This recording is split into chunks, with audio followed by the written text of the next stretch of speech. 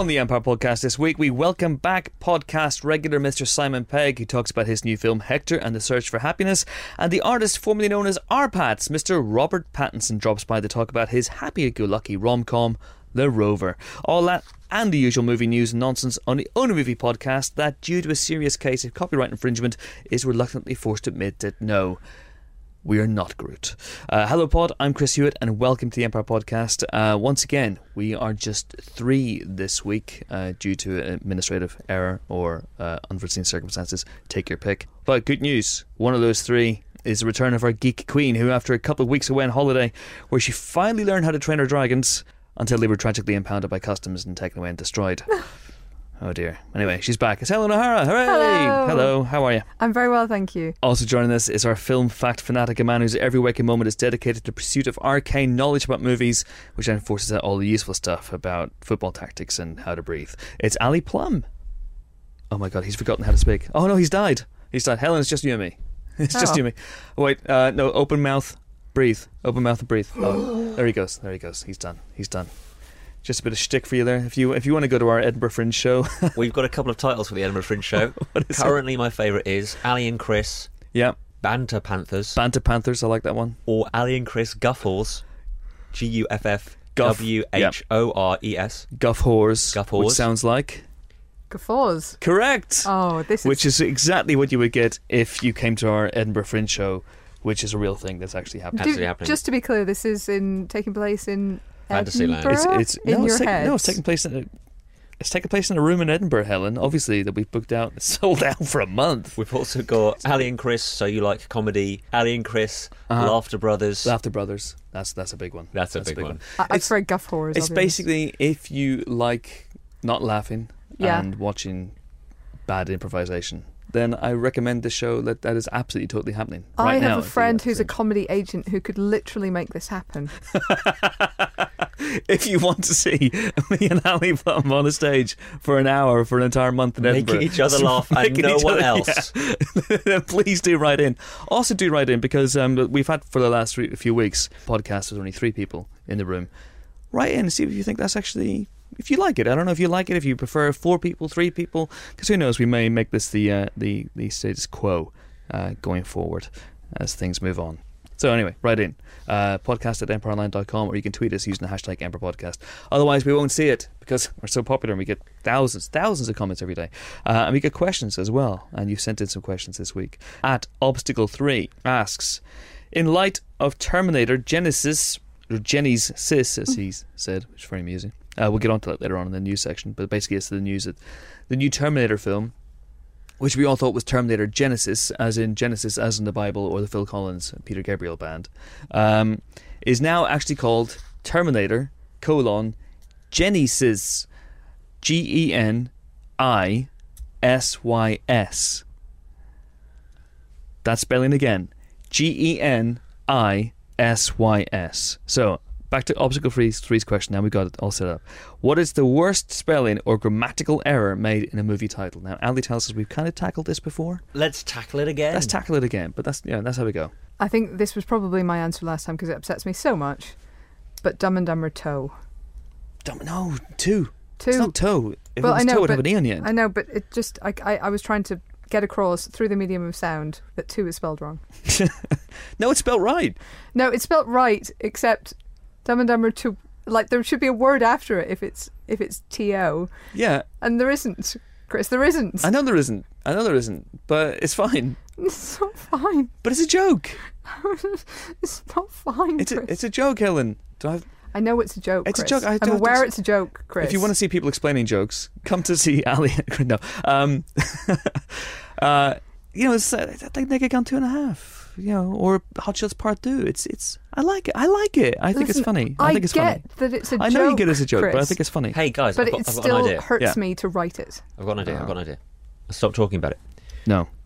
I think I can put these into about 3 or 4 categories. The ones that require a hyphen and haven't had them put in. 8-legged freaks has no hyphen, nor does law-abiding citizen. And 40-year-old virgin, that depends on how you like to do your 40-year-old, double hyphen or single hyphen. They have a single hyphen between year and old.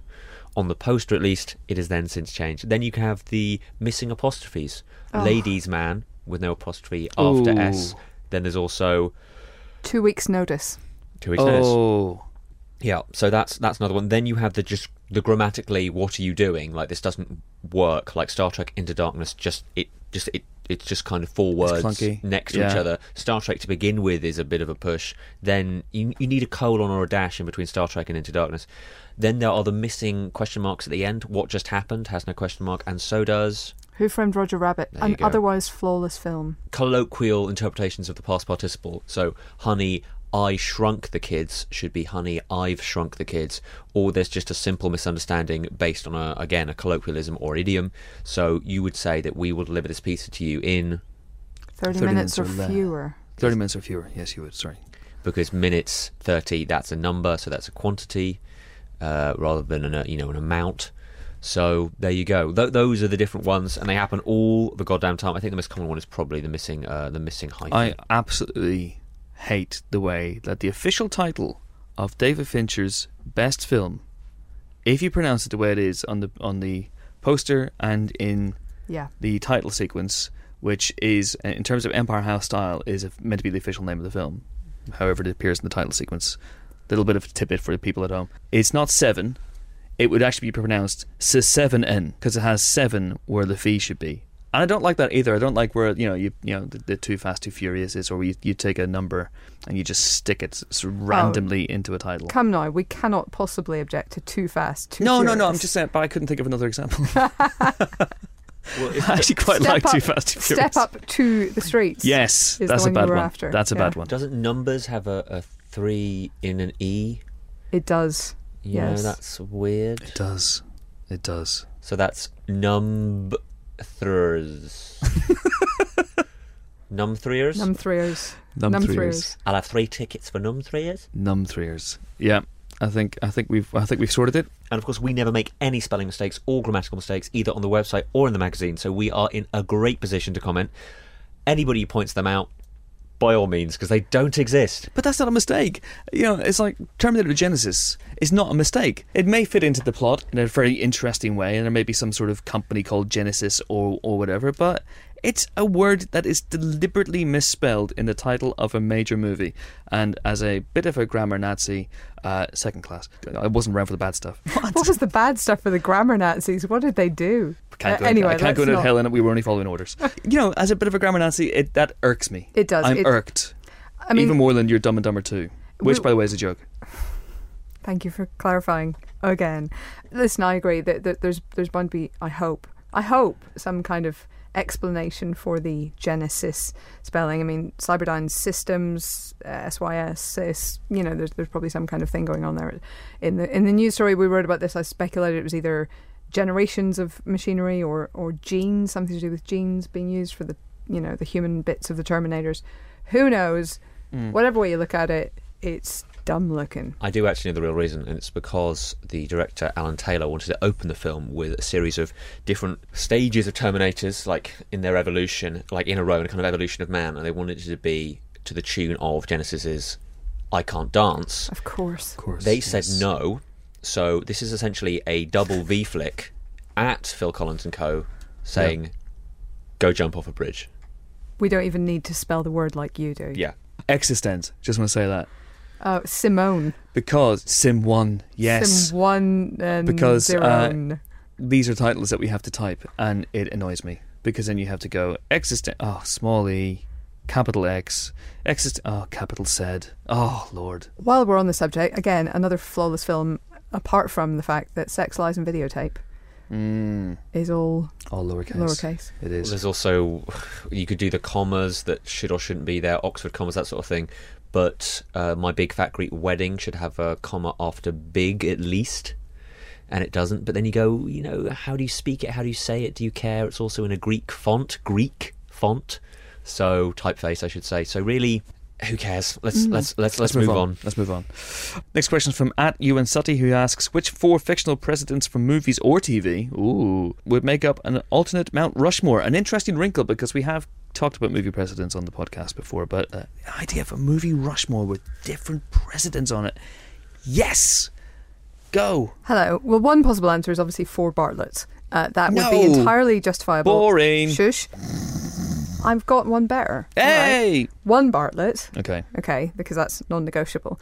I will keep Lincoln on there, but this time we're going with Daniel Day-Lewis Lincoln, not the actual Lincoln. Fourscore and down here. Yep.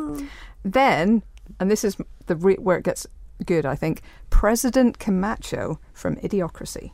I want Terry Crews on our Mount Rushmore. Yes. We talked to him about this. He's coming up in our next podcast. It's an Expendables podcast, because that's when it's coming out.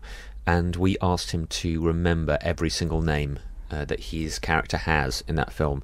And he didn't quite manage it. We had to correct him for just one. So look forward to that. He is a huge amount of fun. I'd put him as part of my 4-strong comedy presidents list. Lloyd Bridges in Hot Shots Part 2. Yes. George Clooney in Spy Kids 3D. Not so much, but okay. Tim Robbins in Austin Powers. We could possibly swap out George Clooney with Leslie Nielsen in Scary Movie 4. We could. But I feel like putting any scary movie on Mount Rushmore is a bit wrong. I think just putting Leslie Nielsen into stone is a good idea. If you want to have former US presidents on that list, you got Jack Lemmon and James Garner in My Fellow Americans. If anyone's ever seen that, it's quite a funny comedy about two former US presidents who are framed for a crime they didn't commit. They have to go on the run, and they're bickering with each other all the way through. I only got to 3, and my 4th one would be, it's kind of an assumption really, that Joan Allen in The Contender not only becomes vice president, but then one day becomes president. I want to put her on Mount Rushmore as well, because I think that character is ace. So she would be my 4th on Mount Rushmore. Otherwise we could have had Jeff Bridges as well as Lloyd Bridges, and it would be a beautiful bridge across. I'd have President Thomas J. Whitmore from Independence Day. Yeah, you would. On there. Would there but he'd be holding that thing. The mic, The mic, yeah. Would there be a button that you can press at any viewing station within sightline of Mount Rushmore which would play the speech? Obviously. I would just have 3 Harrison Fords from Air Force One. Get off my mountain. And how about Jack Nicholson in Mars Attacks? Because you remember in Mars Attacks, didn't they recarve Mount Rushmore into 4 Martian heads? They did, yes. So they're going to have to recarve it after that. So it would make sense if they put him on there. They did. And Superman 2 obviously saw it remodels Mount Rushmore as well, which is interesting. Bartlett is negotiable. No. What about Michael Douglas from The American President, who was the prototype Bartlett? He was, but he didn't get as many good lines as Bartlett did. I mean, he got quite a few, per running time, but Bartlett there's no argument on that. What about Dave from Dave? I like Dave a lot. I think that's a really good film.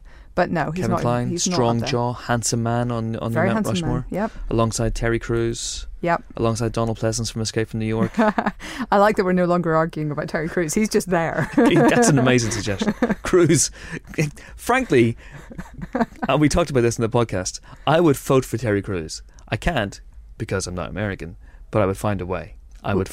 Life does find a way. Life does find a way. We should probably have had a word for Morgan Freeman in Deep Impact. But, Jonathan Pryce in G.I. Joe. No word for Jonathan Pryce. The Rise of Cobra. Nobody? Hello? Nobody. Is this on? Bueller? All right, let's move. David Rash played the president. Sledgehammer played the president in The Sentinel, that dreadful Michael Douglas Kiefer Sutherland movie from a few years ago. Wow. Has anyone here seen Sledgehammer? I've heard it. Sledgehammer. And we're bringing it back to Genesis. Oh my word. And we can't mention William Sadler as President Matthew Ellis in Iron Man 3 because we're trying not to mention Marvel too much. Right, good Mount Rushmore. So officially, definitively, the podcast's choice: Terry Crews. Yeah, Bartlett. I'm not negotiable, Chris. Bartlett. Harrison Ford, Lloyd Bridges. It's not bad. What about Billy Bob Thornton from Love Actually? No. No. It has to be. Okay. Crews, Bartlett, but smaller than everyone else. No, big. Crews, Bartlett, only because he's been president way longer than the others. Crews, Bartlett, Pullman. Harrison Ford. No, Pullman, Bridges. Okay. Yeah? I'm game. All right. Okay. Crews, Bartlett, Pullman, Bridges. If anyone out there is good at Photoshop and can make that happen, then do send it in to the usual address, which is podcast@empireonline.com, or even tweet us. As you know, I've said it already. Okay, time now for our first interview. He is, even though you get the sense he would prefer not to be, one of the most famous men on the planet, propelled to astonishing fame by his twinkling turn as Edward Cullen in the Twilight Saga. But Robert Pattinson, for it is he, has spent the last couple of years backing away from blockbusters, carving out a reputation as a serious actor of considerable talent by working with the likes of David Cronenberg on Cosmopolis and the forthcoming Maps to the Stars. But he'll first be seen as a mentally challenged crook in David Michôd's post-apocalyptic drama The Rover, which opens next week. He was in London this week, and Ali and Phil Descendant went along to speak to him. Enjoy. This will mean nothing to you, Rob, but you are good mates with somebody who I went to school with, Tom Sturridge. Oh, really? Yeah, he was my mentor for a year, and I actually saw him on the set of a film recently. Mentor you on what? That is a really good question that I have no way of answering. No, I love him to bits, but it was about a year of him showing me where the toilet was. So it was good fun. But yeah, I saw him on the set of this film he's doing called Remainder, and that was weird. Surreal. Anyway, do you want to kick things off? Yes, I would love to. Robert, thanks very much for joining us on the Empire podcast. Now, I was just wondering, we meet you in this film in an unusual place, and I just wondered, when you got the script and you look, you open it and you read where your character appears, and he's lying face down on what I'm assuming is a baking hot Aussie outback road, flies buzzing around, nursing a bullet wound. Mm-hmm. What are your first thoughts? Are you like, I need to take a pillow with me? Am I going to not last long in this movie? It took me a little while to really get into the part. But you just kind of start off with a bit of a bang. And I also kind of like the idea that basically you're going to die. I mean, I think it kind of fit in with the theme of my career, which is basically dying in every single movie I do. Like, pretty much apart from one. What's the one movie you don't die in? I think Water for Elephants. Yeah, that would be bad. I literally think it's the only movie. I'm either dead already, or I think I'd literally die in everything. So that's what you're looking for in the project? Right, already dead, basically. On the way there, I'm 50% in. I'm taking the role.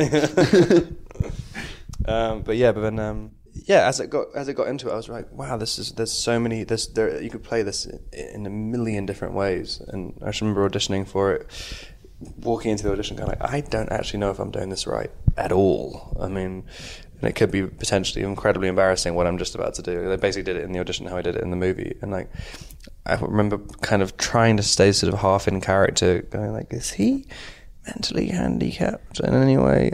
And David's just like, well, I don't know, you can make a decision. I'm like, help me out here. Action. That must be terrifying. Well, we should put it into context for listeners, but you play Ray, and it's not really, like a lot of things in the film, it's not really sort of delineated exactly the background, the events, this post-apocalyptic world, 10 years after the collapse.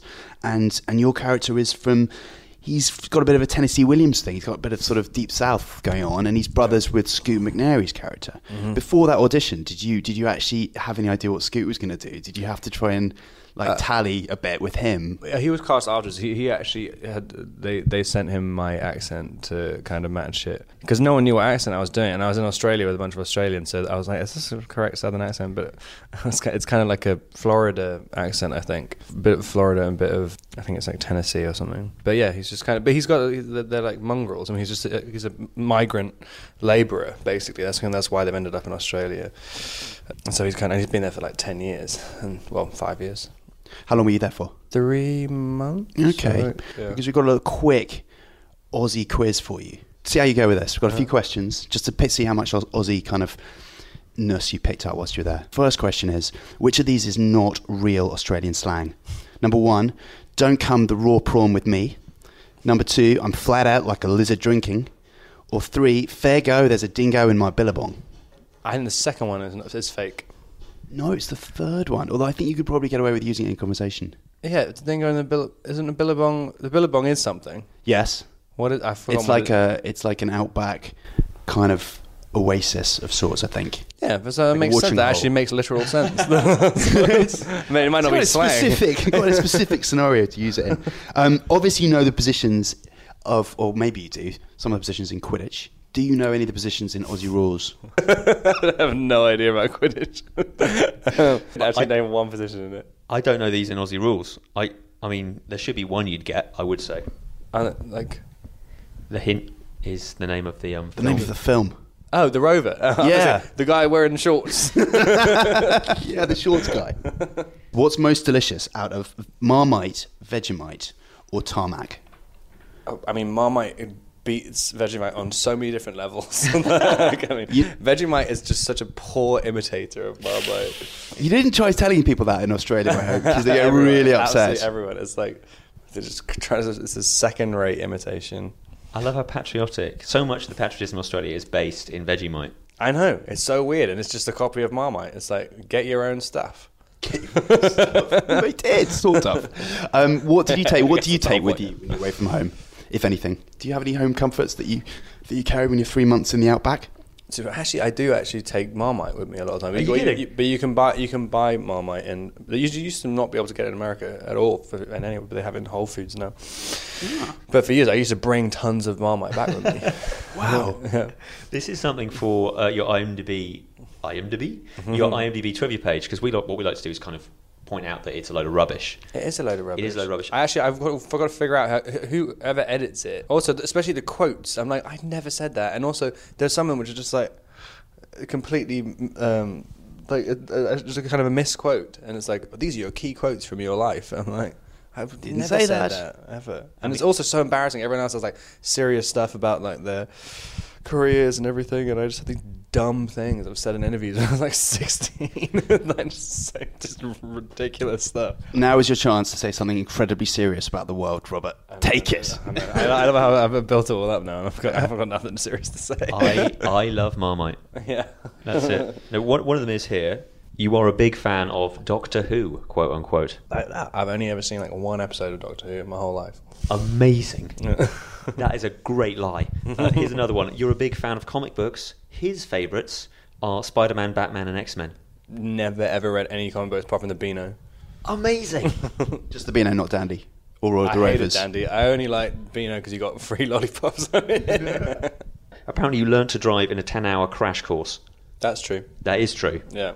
They got one thing right. Yeah, and I didn't know when I went back to LA, didn't know any of the road rules at all. I'm sorry, a 10-hour crash course? That's It's the actually phrase. eight hours. Wow. And you get a driver's license afterwards. It's crazy. Simple as that. Yeah. Where was that done? Oregon. It's Late. nuts. I There's didn't no even other know you traffic. could turn right on red lights or anything when I got to LA. I was like, I had no idea. Or what any of the signs mean or anything. And the driving test was 5 minutes. Done. I need to go to Oregon right now. And you can drive in England on that license as well. Are you kidding me? Yeah. Is that still your license? Yeah. Amazing. I love it. Finally, well, I say finally, there might be more, but you are a supporter of Arsenal Football Club. That's true. That is true. When was the last time you went? 3 years ago. Yeah. It's been a while. It's been a while, oh dear. Yeah. I'm a Spurs fan, so we'll just move on. Guy Pearce, obviously, is kind of like a surrogate brother stroke father figure to Ray in this movie, isn't he? He mentioned Of Mice and Men as a possible kind of reference point. Did you feel that at all? Did you have any other kind of touch points for the character? Where he'd come from? Yeah, I mean, I didn't really. You kind of. I think just because of our physicality, that kind of ended up looking like a bit of Mice and Many. And I guess the relationship is quite similar, but I wasn't really thinking about that. I was kind of, I don't know. I've always saw it as a kind of a love story in a weird sort of way about someone who has just been.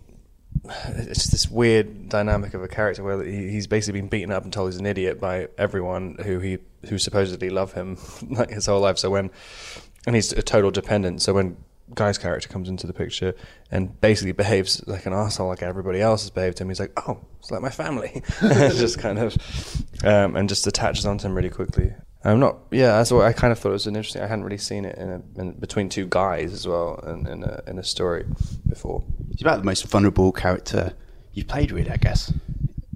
Would you say? Yeah.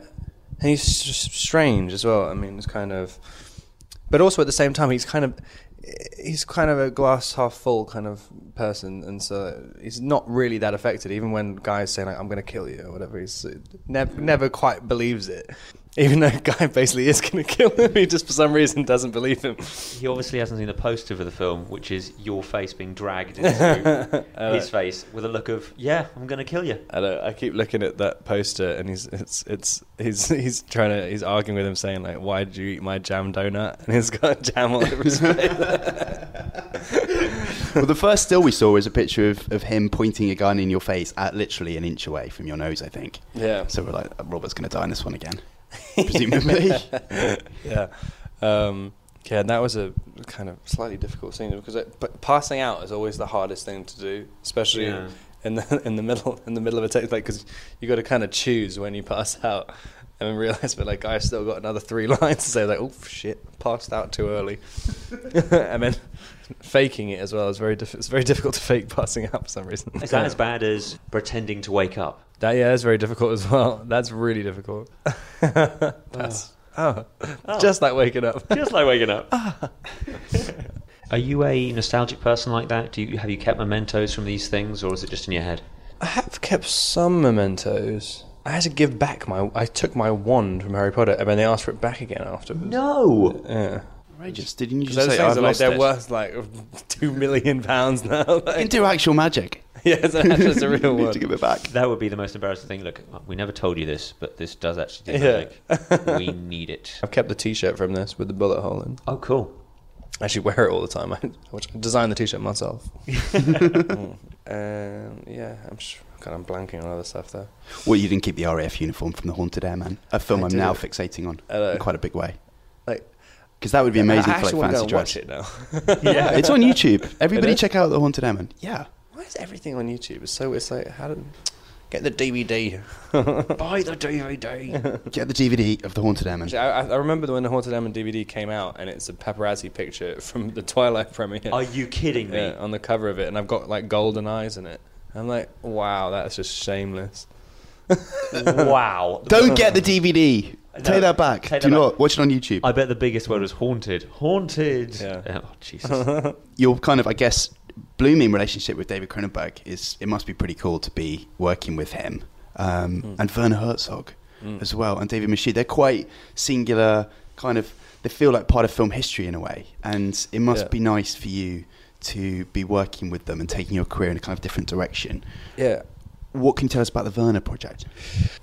It's a kind of very epic sort of historical drama. It's about this woman, Gertrude Bell, who basically delineated, I can't remember, like Saudi Arabia, Iraq and Iran, I think. It's something like that. Sounds plausible. Yeah. But it's this kind of amazing story about her traveling through the desert when, like, she's basically by herself as a woman.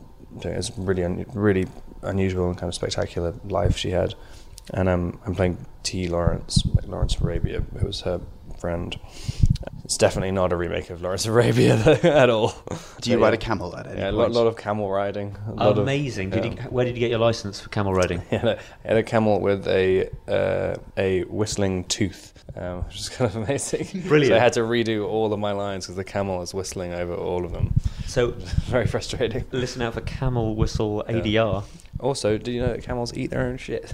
That's I amazing. was looking in the camel's mouth, talking to the camel trainer, and like, wow, that looks disgusting, and its mouth looks like shit. It's like, it is shit. But like, What was your camel called in this movie?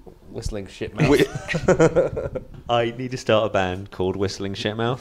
That's my next objective in life. I've been lucky enough to watch your latest David Cronenberg collaboration, Maps. Is it Maps or Map? Maps. Maps. There's multiple maps. Yeah. Maps to the Stars, which is, I thought, fantastic. Sort of dark, twisted, really funny, and another really good role for you. I was watching. I was really struck by like how, because people can't quite figure out whether it's a straight satire on Hollywood or whether It's not at all. he's not really interested in that. But I wondered how much of it like chimes with your experiences of meeting people. Have you met a Julianne Moore's character? definitely. People like that. Are they quite. There's so many crazy people though. But I mean, the movie itself, that's why people talk about it being a satire, and it's like, it's not. It's like a weirdly like spiritual movie. I really like it. I should explain Julianne Moore. Julianne Moore plays. She's a kind of a slightly past her best, past her prime actress. Yeah. Quite needy and demanding In this film. in this film. Yeah. She's amazing in it. And I think she's so funny. It's ridiculous. At the scene, she's like, doing a scene. The scene which she's doing is with Mia when she's on the toilet, and they've like added in fart sounds. It's like so ridiculous. Like it's literally goes into like slapstick humor. And bits of, I thought it was so funny. And it's not a satire in any way. I mean, it kind of is, but it's it doesn't really. Yeah. Is it like Entourage? No, Literally nothing. It's one of the weirdest films like ever. It's kind of like a Hollywood satire mixed with a kind of incest ghost story. And a classic incest ghost story. Wow. With constipation. Yeah. multi-generational incest. That scene was remarkable. It stayed with me. I haven't seen that before. I don't think ever. But yeah, I guess you weren't on set for that particular. No, but I remember I watched it with Mia. We were both crying as well after it. And I just think it's such a funny movie. It's such weird. I mean, I haven't seen anything like it before. Have you spoken to David about future other things? I think he just wrote a book, and I think he's promoting or doing that for a while. I mean, I saw some interviews saying that he's not going to make movies anymore. I was like, really? I haven't heard that though. He's going to, isn't he? It's been very disappointing. Yeah, it'll be awful. Look, we have waffled on at you for a while now. Thank you so much for taking the time to talk to us. Thank you very much. And I'm now going to go to Oregon and learn how to drive in 8 hours. Amazing. Thanks so much. Thanks.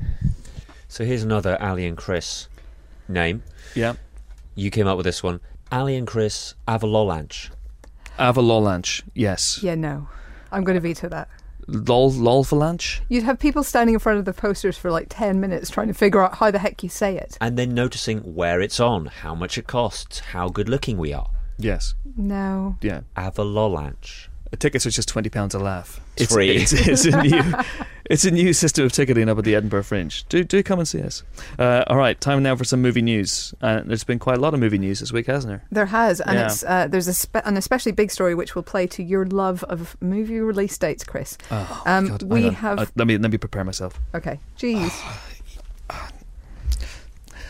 Helen. Yes. Here's the story. Captain America 3 was already dated for May 6th of 2016 when Batman v Superman : Dawn of Justice was moved to the self-same date. No. I know. It looked like a clash of the titans, but to be honest, we always speculated Well, that somebody might blink. you know my release date porn. I do. So that's absolutely laid the facts of the story out. Marvel announced an untitled film on that day Sure. first. Then DC and Warner's went, hey, Batman vs Superman on that date. And then Marvel going, hey, Marvel, you're going to move, right? And then Marvel went, no, we're not going to move. In fact, we're going to announce Captain America 3. Is then- that untitled film? Yeah. And then Warner's were all like, what? Well, we're not going to move. And Marvel went, we're not going to move. And I'm guessing, Helen, you're building up to the fact that someone has moved. Someone has moved, Okay. and it is Batman v Superman. No way. It has moved to March 25th, 2016. So Captain America 3 remains sort of unchallenged on its spot, and quite frankly, I suspect somewhere Captain America is beating his chest like a silverback gorilla. I don't think he cares. I don't think he cares either. He's a nice guy. He's a cool That's guy. fine. He's listening to Trouble Man by Marvin Gaye. He He's and catching up the World Cup final. He and Superman would get on really, really well, I'm sure. But at the same time, he has prevailed in this particular face-off. Dude, April 29th over here, by the way. That in is the UK. true. Sorry, I should make that clear. But it is, it's a testament to just how powerful Marvel are right now. I mean, they announced that it was going to be Cap 3 after, obviously, The Winter Soldier had opened and performed spectacularly well.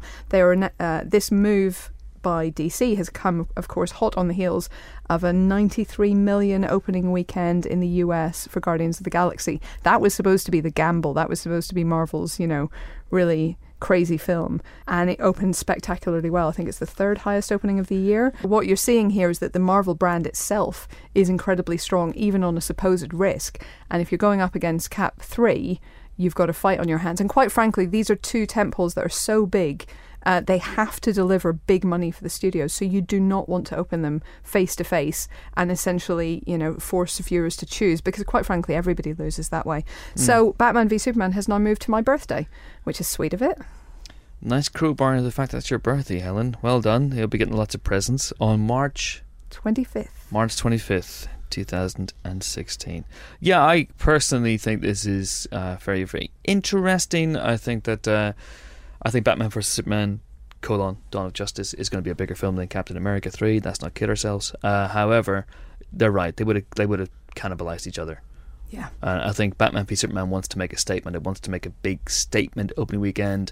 It wants to either surpass or beat Avengers record, which I think Avengers 2 will beat next year, which is 200 million opening weekend. Whether it does that or not, I don't know. But by moving away from Captain America 3, I think they're giving themselves a much better chance of doing so. It's also interesting that this was a film that was originally scheduled for 2015 and then moved backwards to give themselves more time to, figure everything out and have a great plan and make it all cohere. So they've given themselves a lot of time now, and maybe they do have the wiggle room to take 2 months off the schedule in a way that other films don't. The other thing that's worth noting is that Zack Snyder, of course, directing, has had great success with late March releases in the past. Many of his films, I think Watchmen came out in March, 300 certainly came out in March. It's been a slot that he has worked well in. And frankly, the summer, quote-unquote, summer blockbuster season has been moving across the year and spreading across the year for quite some time now. This is just another step in that direction. Summer in 2016 officially starts on my birthday on March 25th. But there's more DC news, isn't there, Ellen? There is more DC news. They have also listed their release dates for the forthcoming films without actually releasing what those films are. So in the same way that Marvel staked a claim to release dates going up to 2019, Warner's has now staked a claim to release dates going to 2020. Those release dates are August 8th. Get your calendars out. Yes, please start marking them. Those release dates are August 8th, 2016, June 23rd, 2017, November 17, 2017, March 23rd, 2018, July 27, 2018, April 5, 2019, June 14th, 2019, April 3rd, 2020, and June 19th, 2020. Those are all sort of big films. We also know... sorry, Helen, you forgot one, sorry. East 5-4, Firth of 4-5. Thank you, Ellie, so much. They've also actually mentioned two more, November 15th, 2018 and November 20th, 2020. Those are speculated to be... I'm not kidding. I don't think we'll be around then. Honestly, this is getting out of hand. But those two last ones I mentioned are speculated to be the Fantastic Beasts second and third films. These are the Harry Potter spin-offs. They haven't made the first one yet. And yet here we are, Chris. This is so... Well, you forced us to move our dates, so guess what? I'm putting our flag in this and this and this and this and this and this and this and this and... Isn't it? Yeah. Well, one doesn't like to accuse Warner Brothers of childishness in that sense, yes. That's but 6 years away. I don't know what I'm doing next week. I don't know what I'm having for lunch, but I know that I'm going to see a film on the 20th of November 2020, except I'm probably not, but because Chris, of its Fantastic Beasts 3. I'm not that into. But Chris, the fact that you don't know what you're eating for lunch next week is the reason that no one's giving you $250 million to make a movie. That's not true. There's a whole lot of reasons why they're not giving me $250 million to make a movie. Oh, hang on. The 20th of November. Oh, that's good, because I'm having I'm playing a foursome of golf with Bob from Accounts that morning, so it'll be good after that, and then I can go see the Fantastic Beasts of Fiddlemore. That's her name, right? Any movies opening on June the 1st, my birthday? Presents can be sent to Endeavour House. No, none. And there's no films opening on my birthday, which is September 20th. Yeah, you know why? Because your birthday isn't special. My birthday's better than your birthday. An awful lot of risk assigned to this. Marvel... I know that some people are sick of us banging on about Marvel, but the fact is, they're in the news. Marvel only started really planting flags in the sand up to 2018, and I think one in 2019, after they set up this framework and after they had the confidence to go, okay, we know that you like Captain America and Avengers and even Guardians of the Galaxy, so now we can stake it out and you can get excited about those movies in 2-3 years time and start speculating about what we're doing. DC, their entire strategy at the moment, and I keep calling it DC, obviously it's Warner Brothers as well, their entire strategy at the moment is a massive shot in the dark. Batman vs Superman Dawn of Justice will be a big film. Yeah. Will it break $1 billion? We don't know. It obviously doesn't depend on the quality of the movie, as Transformers 4 breaking $1 billion this week proves. But if the movie's great and it breaks $1 billion and it's fantastic and it paves the way for Justice League, everyone gets excited and they start spinning off Flash and Green Lantern and Martian Manhunter and Wonder Woman and all these films that have been rumoured to, and Shazam and all these films they've been rumoured to be prepping, then great, there's confidence. You can stick your flag in the sand for 6 years hence. That's fine, no problem with that whatsoever. But if Batman Superman Dawn of Justice for whatever reason underperforms, either critically or commercially, in the same way that Man of Steel did, don't they have a problem at that point? And also, frankly, they've tried Green Lantern. It didn't work. But you could say the same of Hulk.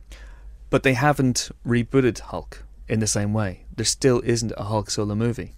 It's almost like, I'm not saying Green Lantern will be one of the movies that DC do, but I just think wait until the appetite is there, and then stick your flags in the sand, rather than try and create the appetite with flag sticking. I think you have to stick flags now. This is sounding weird. You have to stick flags nowadays. We need a new metaphor. We need something. We need something. A new analogy. But you do. I mean, you do have to state your claim, because if you don't have the flexibility later on. I mean, we're now seeing, the animation studios, and I'm not just talking about Pixar. I'm talking about Blue Sky and all the rest, are actually booking their movies 4, 5, 6 years out, which fits an animation schedule and is entirely understandable. But when you are putting as much money on the line for each one of these films as they are, you really have to be prepared to have, to make the most of that. And that means giving yourself space and having enough time to make it kind of work. And that means a 2-week window free of other direct competition. And that's why the summer season now runs for essentially 6 months, and it's why we're seeing this this craze for 6 years out. Well, we'll discuss that further in our podcast dated 16th of October 2017, so be sure to listen around for that one. Anything else? The Kickboxer remake, which I think we may have mentioned in passing a couple times before, it has got some new cast members. Now, it has already Dave Bautista from Guardians of the Galaxy and another Marvel veteran, if you can call him a veteran, George St. Pierre from Captain America the Winter Soldier. They are about to be joined by Ong Bak legend Tony Jaa and Zero Dark 30's Scott Adkins. Two people I love, and Tony Jaa has not been getting enough work for a number of different reasons, and here he is, hopefully back on the big screen and kicking a lot of bottom. So all four of those people, we can all safely say, are people we love seeing on screen. So increasingly running out of reasons to not look forward to this film. Tai Chi Zero director Stephen Fung is overseeing the action, both dramatic and in the ring, and this will be in 3D, by the way. But there'll also be another new lead, aside from all these guys, called Alain Moussi, who will lead this one, playing Kurt Sloan, the martial artist who heads to Thailand and learns the secrets of advanced kickboxing in order to avenge the death of his brother at the hands of the brutal Tong Po, who will be played by Bautista. Jaa will be the master who trains the hero, and Adkins will be the brother that passes away. So it's got obviously the same setup, but I'm just praying it won't just be the same film. It can't be. Nothing can really rival that face Jean-Claude Van Damme pulls when he goes. Although I'd love to see Bautista or the like try to rival it. Anyway, like I say, all encouraging bits of casting news there, and fingers crossed it'll work. We've already talked about Terminator, but just to remind you, it is indeed called GENISYS. Who knows why? We'll find out next year. We will. Yeah, it seems weird that there's a film that's dated and it's only a few months away. I know, it's crazy, right? Yeah. Seems so strange. I don't know how to plan my life around it. I'm playing handball with Keith from HR that morning, so I'll... And one tiny little final bit. Yes. Kingsman: The Secret Service has also moved release date. This release date. This has been right up my alley. This movie news section. It's been great. Yeah, it's moved back to February 13th next year, which means that February 13th of 2015 is going to be an epic clash of the really good tailoring, because that is also the date of 50 Shades of Grey. And one thing you can say about that guy is he has really nice suits. So he won't be wearing them very much, will he? Though, That is true. But there'll be a lot of thrusting. But in terms of well-dressed men with a penchant for violence, February 13th next year is clearly where it's at. Indeed. And I will mention also very, very briefly that Marilyn Burns, who was a star of Tobe Hooper's fantastic The Texas Chainsaw Massacre, passed away this week. She was aged 65. If you haven't seen that film, it is truly one of the masterpieces of horror, and she is unforgettable in it, especially in the dinner table sequence. So a real loss. R.I.P.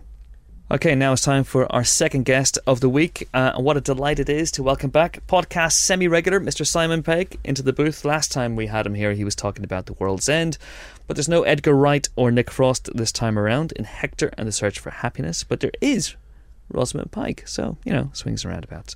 He popped in a short while ago to talk to Phil and myself about his own search for happiness and whether or not that involves Twitter. Enjoy. We are delighted to be joined in the pod booth by Simon Pegg, Hello. star of many, many films, but his new one is Hector in the Search for Happiness. Hello, Simon. Welcome. Thank you. Nice to be here. Nice to have you here. This is the first time we, as Empire, have seen you since you won the Empire Hero Award at the awards. What a night that was.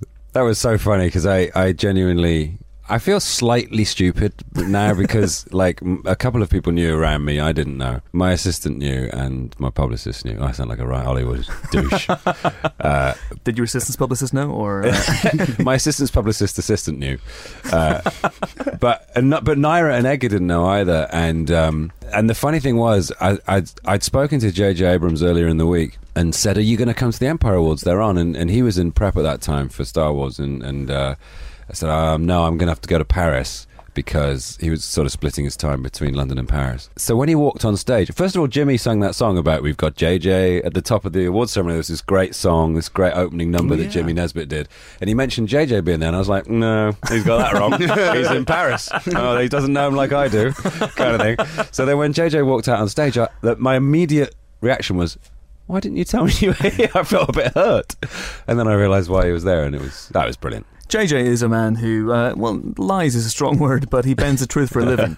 You know, John Harrison. Yeah. Can't, he's very good at protecting secrets, is JJ. He's got form, I believe. One person, it's the same thing as one person's freedom fighter is another person's terrorist. One man's liar is another man's spoiler protector. It's a noble art. But basically, the fact that we sprung that award on you without you knowing about it just made me feel that we kind of have to do that every time you come in now. So, so we had a rid around the office today, and we've given you this. It's an award for best peg. That's awesome. There you go. Oh, I'd like to thank. We the have Academy. literally spared some expense. That post-it note, listeners, is high quality. That's definitely from a mail order stationery firm. It's not from Ryman's. It's something else covering the. We'll take it. It's not a grudge match promotional item. It's not. Let's just make that absolutely clear. I'm honoured. Thank you so much. Is that going to take pride of place? The Empire Academy. That is going right next to my Hero Award. which is where, by the way? That's in my... Oh, no, everything I said... I've already come across badly this morning. It's your insistent Swiss bank account, folks.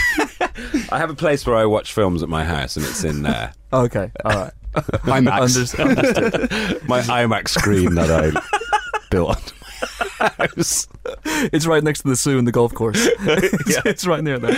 Oh man! But obviously, you're here with Hector in the Search for Happiness. Yeah. So we're going to get very deep and psychoanalyze for the next 30 minutes or so. Absolutely. Tell us about Simon in the Search for Happiness.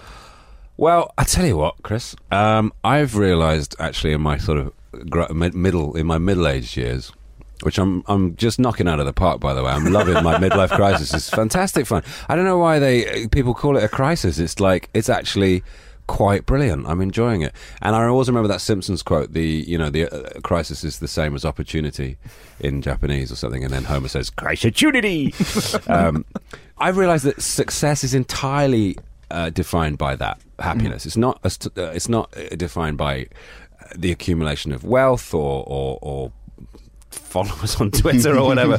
It's all about being happiness is so important, and if whatever you're doing, no matter what you do, if you're happy doing it, then you're a success.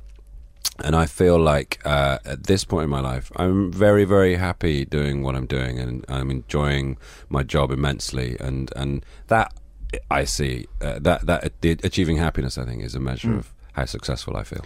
It's an interesting thing because this film is initially based on a self-help book, isn't it? It is, and suddenly now you're out there on the public stage espousing the secrets of happiness, the Simon Pegg style, which makes you some form of kind of one-man cult for the duration of this press tour. I might do that, actually. I might start a cult. You should start a cult. Yeah. Where would it be based? My house. In the IMAX. In the IMAX area. I don't know. Yeah, it's funny. It's an interesting... The whole thing, the whole concept of what happiness is and discovering happiness and if there's a key to it and all that kind of stuff, it was an interesting part of this film. And there was a parallel kind of story going on when we made it, because we made it was the biggest in terms of global locations thing I've ever done, because we started off in Vancouver, and then we came to London, and then we went to Johannesburg, and then we went to Shanghai, and then we went to Tibet. You went into space for Star Trek. Yeah, I know. But that was up. Oh, okay. It's different. Going across is a bit more significant. You don't get air miles for space. No, you don't. No. You get space miles, and they're worth nothing. I've got like 100,000 light years, and I can't go anywhere. Yeah, I'll just be in the middle of nowhere. I don't even get to Proxima Centauri. You need like 500,000 light years to get there.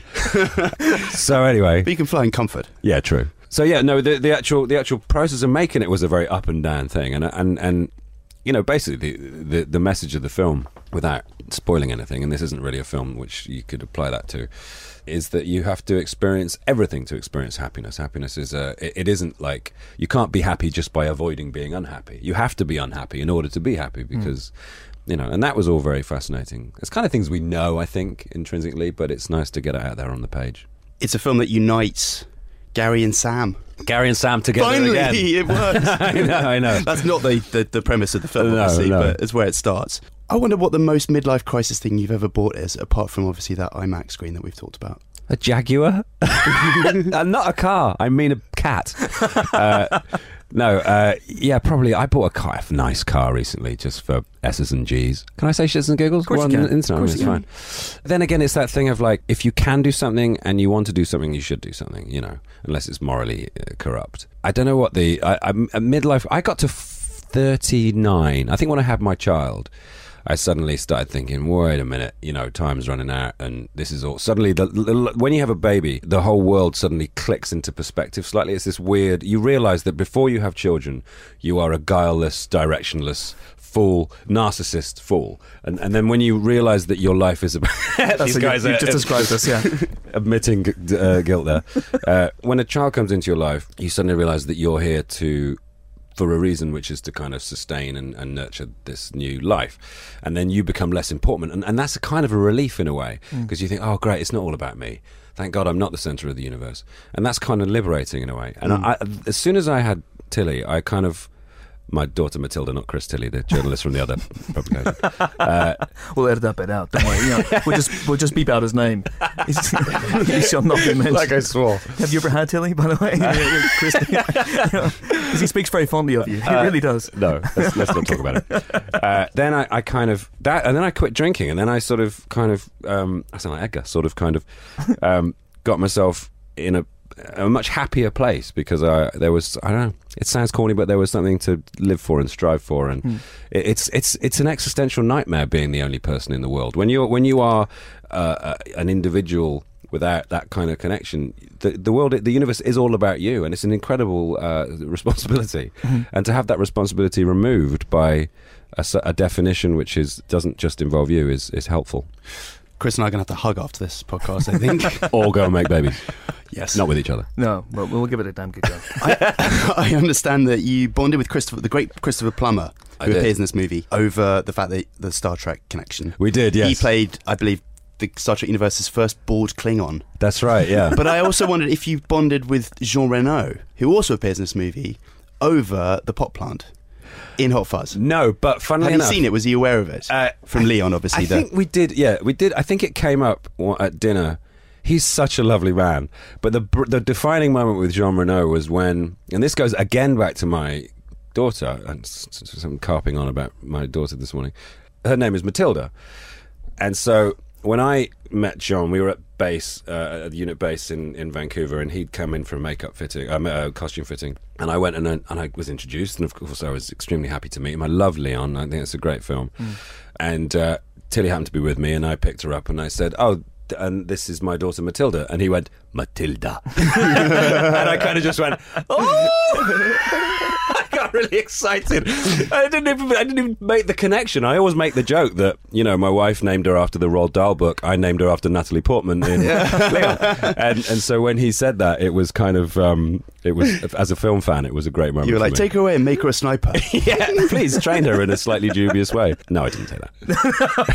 Okay. Was there ever a point where you were being pressured to go to LA and do that thing and do the pilot season and all that sort of stuff? Well, I didn't particularly want to do television straight away, not because television is obviously an incredibly auspicious, and particularly now, television is the best it's ever been. But with television, you get to inhabit a single character for a very long period of time. You know, if you get on a TV show, which can be a gift for an actor. You look at Bryan Cranston, got to saying one of the most incredible characters in television history by sticking with it for 5 or 7 years or whatever. But I kind of was at a point where I wanted to just play lots of different characters and keep mixing it up. And me and Edgar had all these ideas about maybe we could do 2 or 3 films together.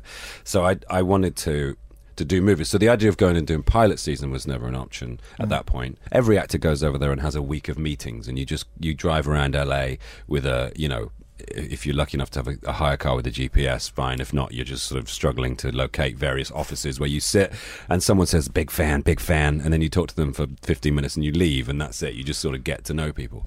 And then you have a meeting with, I first of all was with CAA over there. You have the first meeting at your agency, and I was like this, I was like 2005. I was just very sort of, wet behind the ears, kind of in this amazing place where you'd see Jeff Goldblum doing his grocery shopping, which is LA. And then I was in this boardroom and CAA is a very kind of like, they all wear suits, and it's like with their building we call it the Death Star because it just looks like the Death Star on Avenue of the Stars. Does it float above LA? Yeah, and it has the power to destroy an entire studio.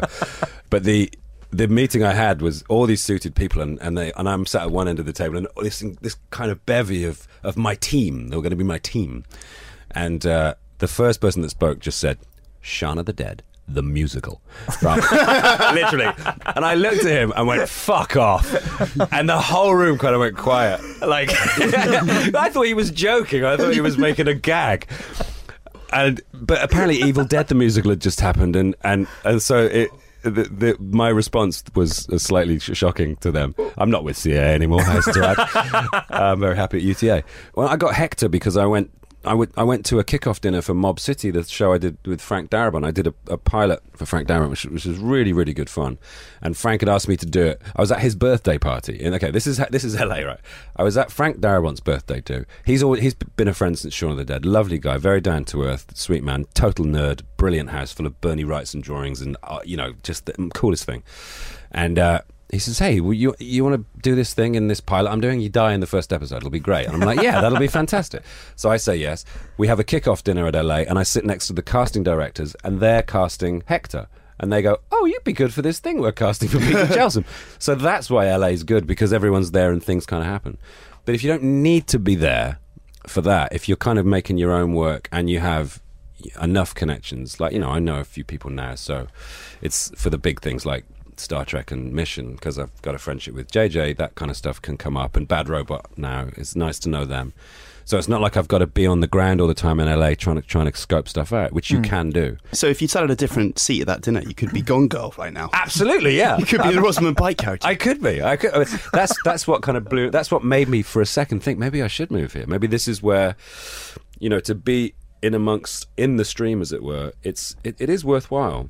It does. I mean, it feels like a very London film, but you shot here for two days, I gather. I think we shot here for 2 days. I had a broken foot as well. When I watched the movie, I thought every time I saw myself walking with a slightly pained expression, I thought, that's me with a broken foot. What happened? I don't know. I was in Vancouver. I was crossing the road. I was wearing loose shoes. I rolled my ankle, and it was quite good because I had 10 days off in the middle of the shoot for Star Trek press. Yeah. So I did all my Star Trek press with a walking stick. And then by the time I'd finished the Star Trek press and we went to Johannesburg, I was well again. It was a perfect time to break my foot. I couldn't have broken my foot at a better time. I feel so much better now. You picked up an injury on World's End as well. Are you getting injured more and more? Every time I do a film with Rosamund Pike, I break a bone. This is absolute fact. True say. If I ever work with her again, I don't know what's going to go. I broke my finger, or broke my hand on World's End, and I broke my foot and it's entirely Rosamund's fault. Oh my god, she's a bone breaker. Oh my god, the trilogy could be quite interesting. What's next? Yeah. A femur. What's next? She didn't pop up in absolutely anything for 5 seconds, and you just felt something go. Well, funnily enough, ever since I love Rosamund. She's so brilliant, and she's a great actress. We had such fun on both those movies that now, if ever there's like a female role that comes up, I'm like, hey, maybe Rosamund will do it. So there's a couple of times when like Man Up and stuff, things were knocking around. I thought maybe Ros is around, but I should know better. If I want to keep all my bones intact, I'll stop calling her. On Twitter for a while, you did this Roswatch thing. Yeah. Which was, the fine line between stalking and friendship. That all started, we were filming some World's End reshoots, and she just literally got in from Los Angeles and come straight to Elstree. Was so tired. And we were sat in this easy up on the Lucas stage at Elstree, and she fell asleep on the floor. And I just found myself in a tent with a sleeping Rosamund Pike, and I thought that was enormously amusing. So I just started to live tweet her nap. What's that Andy Warhol film that goes on for like 7 hours after someone's sleeping? Yeah, it was the like sequel. that. I felt so honoured to be able to. And then I put a cornetto wrapper on her. Then she was awake. Then we did that. She was complicit in that. Otherwise, it felt like a sort of ice cream abuse. But you mentioned earlier on that happiness doesn't necessarily relate to the number of Twitter followers you have. But you have, what's it now, 3 million, 4 million? 4.1 mil. Who's counting? Who's counting? I did this morning. I went through all of them. Do you get angry if people unfollow you? I don't. Do you notice anymore? I don't know. I've never noticed that, because I don't know how you find that out, but because of the way that when your followership grows exponentially, you don't really notice the ebb and flow of it, because it's But I did look at thing the other day. It was like a Twitter stat thing, and you can see how you've done, and I noticed that 20,000 people had unfollowed me in the last however, So it is swings and roundabouts. But I think the more followers you get, then the more it's one of those things that followers beget followers. So and then it's by no means, impressive compared to some people on Twitter. Like you see people oversharing on Twitter sometimes, and it's painfully kind of embarrassing, because someone will say something really personal, like they're just talking to, like Twitter is a person. It's not. It's a legion made of however many people that follow you. I find that it's not. If you want to follow me, follow me. If you don't, you don't. And if you don't like what I say, unfollow me. I'm not like a sort of particularly outspoken, but if someone annoys me, sometimes I will. Sometimes I'll tell them to fuck off. Sometimes I will, because I don't feel like I should kind of like. There's no etiquette. I've learnt certain things. Once somebody pissed me off once, and I kind of set my followers on them, and that was a really mean thing to do, because then they got bullied. Was that me, by any chance? You did. No, I would never do that to you. You did it with me once. Did I? Yeah. Whenever we had an interview scheduled, and I hadn't been told the new time, and you took to Twitter and went, I'm waiting for Chris Hewitt to call me. And within seconds, my timeline just went nuts of people going, you fucking prick, how dare you keep Simon Pegg waiting. I'm so sorry. I was like, well, that's the thing you don't know. It is literally it is a great example of that with great power comes great responsibility thing, because it is like suddenly having a legion of flying monkeys at your beck and call. And if someone annoys you, you can just go, seize him! And all these people will just leap on you. But fly, my pretties. Yeah, fly, exactly. But it's not good to, to engender, animosity. And sometimes I forget that if I snap at someone, then a lot of other people will snap at them too. But silly things annoy me, like when people go, I love Shaun of the Dead, it's my favourite film, but they'll spell it with a W, or they spell it... Or is there going to be that's the one. Is there going to be a Shaun of the Dead 2 with like SHWN? And I'll say, there wasn't a Shaun of the Dead fucking 1, mate. And then they get all upset, and I realise I've overreacted. So I apologise to anyone but I block a lot of people. Sometimes I just think, fuck you. If you're my assistant Claire, who I've already mentioned, it's the thing she hears me the most when I'm sitting in my chair on set, my Jeff Bridges reclining chair, and I'm just looking at Twitter. The thing she hears me say the most is fuck you. So I'll just look at Twitter and go, oh, fuck off. Fuck you. It's a terrible way to be. I've changed. I'm sorry. We need to have a peg cam on you for about 3 hours, just watching you go through Twitter. That would be quite the experience. Is there going to be another Tintin film? I don't know. I was actually speaking to someone close to the organisation very recently, and she said that there will be. But I don't know. We keep asking. Last time I saw Peter Jackson was when we were doing our World's End press almost a year ago, and he seemed keen. So I guess so. It's a question of when, really. So you just wrapped absolutely anything with Terry Jones. Yes. Presumably you got free tickets for the Pythons gigs. I did. You did. Excellent. That's good to know. I paid for mine. That's fine. But what's next for you? Is it Mission Impossible 5? Yes, Mission Impossible 5. What I know at this point is that we'll be starting shooting towards the end of the summer. Chris McQuarrie, obviously, in the director's chair, and everyone's very excited. I went to see Edge of Tomorrow at the weekend, and and this is a terrible thing. I emailed Mr. Cruise afterwards to say well done. I thought it was a really great film, and he said and I quote, "We are going to crush it." So that is what's going to happen with MI5. What is it? What's being crushed? We're crushing it. Well, it means we're going to make a really great movie, basically. So I'm very excited I can't wait to get back into that.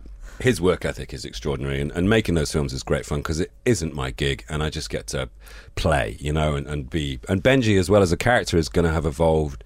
There's a very interesting evolution in Benji in that he starts out as a sort of potato, and then becomes this sort of excited little puppy debutante agent. And now by this time he's going to be, presumably, will have been in the field for a while. So it's going to be fun to see how he is now, whether he's actually a little bit more hardened or whether he still has that kind of puppy-like enthusiasm for the job. So it's nice to be able to get to... I see why, actually, these days great actors are jumping at the chance to play characters on television, because you get to play these evolutions. You get to live with a character for a long time, and that's got to be an attractive thing to an actor. Yeah, absolutely. And of course, that leads me on to my next question: is there going to be a Space Series 3? Oh my God! Get out! Put a glass smashing. All right. I just threw my chair through the window. We will let you go, Simon. Just one last thing: have you been on set of episode 7 yet? That's a yes. Ding dong. He's just packing away his award. You can keep this award. Can I just scroll on that best poker face? Awesome. It's been a pleasure as always. Thanks, Simon buddy. Pegg, Thank you very much. Cheers. Thanks, guys. Thank you. Hector in Search for Happiness is out next week. This week's cinema releases are dominated by one film in particular, which is The Inbetweeners 2, the sequel, of course, to the Inbetweeners movie, which is the biggest comedy of all time in the UK. Yes, bigger even than Mrs. Brown's Boys, the movie. It made £45 million when it came out in 2011, which is fairly phenomenal. So we're not counting Mamma Mia as a comedy? We're not counting Mamma Mia. I don't know it's unclassifiable. Mamma Mia is unclassifiable. Yeah, I guess not. There are comedic elements, definitely. Brosnan singing. Always fun. We're not really. Fair enough. I guess the Full Monty isn't really, strictly speaking, a comedy either. It kind of is. But anyway, you've seen this, Chris. I have seen this. And we haven't, actually. No. So that's going to make for a great discussion. Yeah. What can you tell us? What can I tell you is I was really, really pleasantly surprised with this film. It had, I'll be honest, all the trappings of a cash-in. It had all the hallmarks of, we'll just do this one because the last one made loads of money and this time we'll get well paid. Around about it, the trailers were not good, not promising. They didn't screen it to anybody, let alone press, before the premiere on Tuesday night, the day before it opened. It's now open. It's now in cinemas. You probably have already seen it. So I went in with a fair amount of trepidation. I like everyone involved. We had the Inbetweeners in the podcast last week. They were really, really funny. But I went in with trepidation. I was not expecting anything great, to be honest. And good news is, I was wrong. It's really funny. Really funny. Better than the first movie, I would say. This captures the spirit of the sitcom, which I love, far, far better than that first movie. The co-creators of the show, Ian Morris and Damon Beasley, step up the plate this time. They are now directors. Ben Palmer, who directed the original movie, has moved on. He's directing Man Up, also with Simon Pegg, which is out next year, unless of course moved to 2020. It's really assured. It has a bit of a clunky, slow start, in which our quartet, our heroes, Will, Jay, Neil and Simon, end up in Australia, and it's a bit of a road trip situation. But what I loved about this movie, as well as being consistently funny, consistently quotable, comedy's largely written character, is that it really attacks gross out comedy with a ferve and with a gusto that I think you need to make gross out work. Post Farrelly's, it just doesn't work in most people's hands anymore. But there are scenes in this movie involving bodily fluids and things emerging that shouldn't emerge. Pitched it's a movie at a level almost of an action movie, and almost operatic in scale, and it just builds and builds and builds and becomes funnier and funnier and funnier. But there's also real heart as well. There's a really lovely friendship at the core between the four guys who now obviously know these characters inside out. You will laugh, you'll cry, you'll hurl. Will I like it? Wayne's World poster. I don't know if you'll like it, to be honest. Do you like the series? I never really watched the series, but I thought the first film was quite funny. Then I think you'll like this one. I think you'll like this one. There are issues. Not every joke works. There's some couple of jokes that just fall completely flat. It's a little bit coarse. It's a little bit caustic at times. And students of strong female characters may not be entirely pleased with this movie. But having said that, it is about the four guys and interactions with the world, and everyone they meet is either a psychopath or a disappointment in some regard. It's sweet and it's very, very funny. And for me, it's one of the funniest films of the year. I loved 22 Jump Street, which is a smarter, better piece of filmmaking, but in terms of raw laughs and the number of belly laughs, I'd say The Inbetweeners 2 is up there with Jump Street for me. Sounds like there's a clear warning / piece of encouragement there that Yeah. if you are into gross out comedy and you like, bodily fluids and that sort of stuff and the surprise, oh my god, that's so disgusting type thing, you can warn people in the same way off horror movies that way, where you can have the psychological horror, you can have the creepy horror, whatever you wanted to call it, but if this one is, say, a chainsaw round the head gore fest, you just know in advance that that's not your type of thing. So if you like this kind of comedy, to be honest with you, if you're already a big fan of The Inbetweeners, you kind of know what you're getting. This is just a good... Truth be told, though, I didn't like the first movie, and that's one of the reasons. And I kind of get the feeling, even though it made £45 million, judging from the people who were tweeting us a lot, whenever we mentioned this movie on Twitter over the last couple of weeks, I kind of get the feeling that the bloom came off the rose slightly afterwards with the first movie, and people kind of went, oh really, is it that good? I mean, the series is great, the series is fantastic, we'll always have the series, but this movie, the trailers weren't good. I was at Cineworld last night and I watched, they had a 12A trailer. It's a 15 rated movie. How it got 15, I have no idea. It's proper. It should be an 18. But there was a trailer with the four guys introducing it, and it was so bad that you'd be going, I don't know how anyone's going to go see this movie at all. And they've done a very good job of inadvertently hiding their light under a bushel with this movie, and I don't think it's really conveyed how funny the movie is. The movie is really funny. Do go see it. Well, given that it made over 2 million on its UK opening day, I think it's doing pretty well. It's doing pretty well. Largest opening day of the year so far. Holy cow! I've got a review here from our beloved Phil Semlin. It's not of Inbetweeners 2, it's of another movie. Okay, which is? It's called God's Pocket. Okay. And I'm going to tell you all about it through the medium of Phil. Phil cannot be here. Phil, because he says, I'm so sorry not to be joining you on Team Pod. I have guilt. Oh. His guilt. Poor guy. Oh. And he says... Is he planting a flag in the sand? He certainly is. He says he will be in next week, which is going to be in 2014. 2014. Okay, so he says, this is a movie that you may have seen. A few people have been interviewed in the press about it recently. It's got the likes of Christina Hendricks in it, Philip Seymour Hoffman. This is his penultimate role before there will be no more Philip Seymour Hoffman movies. Isn't that right? Or so there's three. There's two more. There's a couple more. There's The Mockingjays and Most Wanted Man. Yeah. Okay, got it. So I'll explain who they are in a second. It's also directed by, I always want to say Trevor Slattery, but it's actually Tony Slattery. It's John Slattery. No, I'm right. John Slattery, who you may know also from Mad Men, like Christina Hendricks. He plays the white shock of white hair ad exec, and this is it. I'm reading it out now. It's set in the tough Dennis Lehane Philly neighbourhood of the title, where if you ain't from God's pocket, symptoms, talking in a silly accent, drinking a lot, you ain't nobody. It's about a put-upon outsider, Hoffman, his grieving wife, Hendricks, and a sleazy journo, Richard Jenkins, who claims to be trying to find out what happened to her dead son, but really just wants to find out what happens in her pants.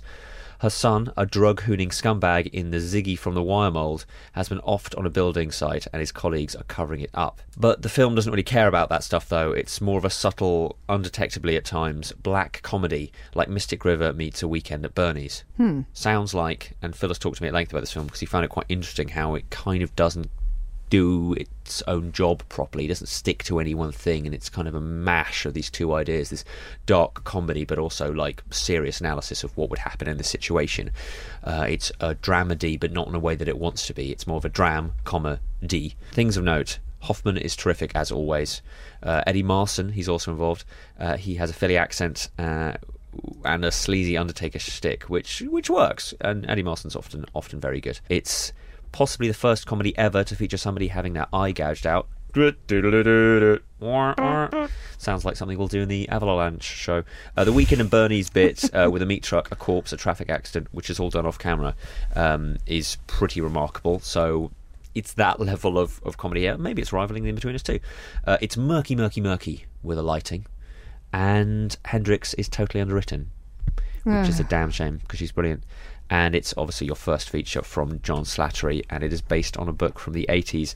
Phil says, and this is a very pithy way of reviewing a film, We gave it 2 stars, and I think that's spot on. Phil said all out without moving his lips. He certainly did. It sounds like a very mixed bag, and though it had potential, it doesn't quite do its job. Yeah.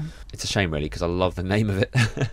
I know, I love the cast, and sometimes it works, sometimes it doesn't. You can read the review in full, of course, on empireonline.com, or you could just bump into Phil on the street and ask him about it. Yes, he'll have a shopping bag filled with subtitled DVDs, so look out for him there. Very, very quickly, also out this week for the little ones is Planes 2 Fire and Rescue, which is a sequel to Planes that we were all clamouring for.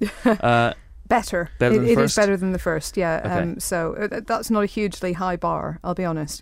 But also it's quite nice. I mean, the best thing about cars and indeed planes has been just the landscapes in the background. The animation has been incredible. That sounds damning with faint praise. It really does. But Go and watch it for the background. No, but genuinely, this is kind of set in sort of the Plains World's version of Yosemite, which is incredible looking. So, but also that it's better. So, if you have kids, it's probably not a bad option. There you go. Can't say further than that. And that is it for this week's Empire podcast. Join us next week for more high-octane film-related fun, when we'll be joined by not one, but 2 members of the ever-growing cast of The Expendables 3, Mr. Wesley Snipes. Oh my God. I know. And the never-knowingly unenthusiastic Terry Crews. We've mentioned him already. Oh my God. That interview is astonishing. The man is a force of nature. Both are absolute delights, let me tell you. Until then, it is goodbye from the returning Helen. Hello. It is goodbye from the always here Ali. I will say just a few more of our potential, and I want you to email in and tell me whether they're good or not. Avalolalanch. Avalolalanch. No. Avalolalanch. Okay, right. Here are a few more. Ali and Chris, Humour Troopers. Ali and Chris, Humour Police. Ali and Chris, Chuckle Chumps. Ali and Chris, What Are They Like? Yeah. Ali and Chris... This is so amazingly shit. Ali and Chris... That's not a title for the show, by the way. Although it should be. Ali and Chris, and this is all in caps. Yeah. Warning, lols. Ali and Chris, Laughter Lads. Ali and Chris, Comedy Men. I would love you guys to please send in a few more purposefully, utterly ridiculous Edinburgh Fringe Show comedy titles for Ali and Chris. The joke is pretty simple, and I'm sure you can manage it. We should probably get going because we've got to catch a train for a 4:15 show. That's right. At the... Be there and surprise us. Yeah, we'll be there at the Edinburgh Theatre. Yes, right in the heart of sunny Edinburgh Street. Edinburgh. Yep. This is Edinburgh, Wales, right? That's us. Oh yeah, it's goodbye from me as well. I'm off to plant a flag in the sand for 2025. Cool. Yeah.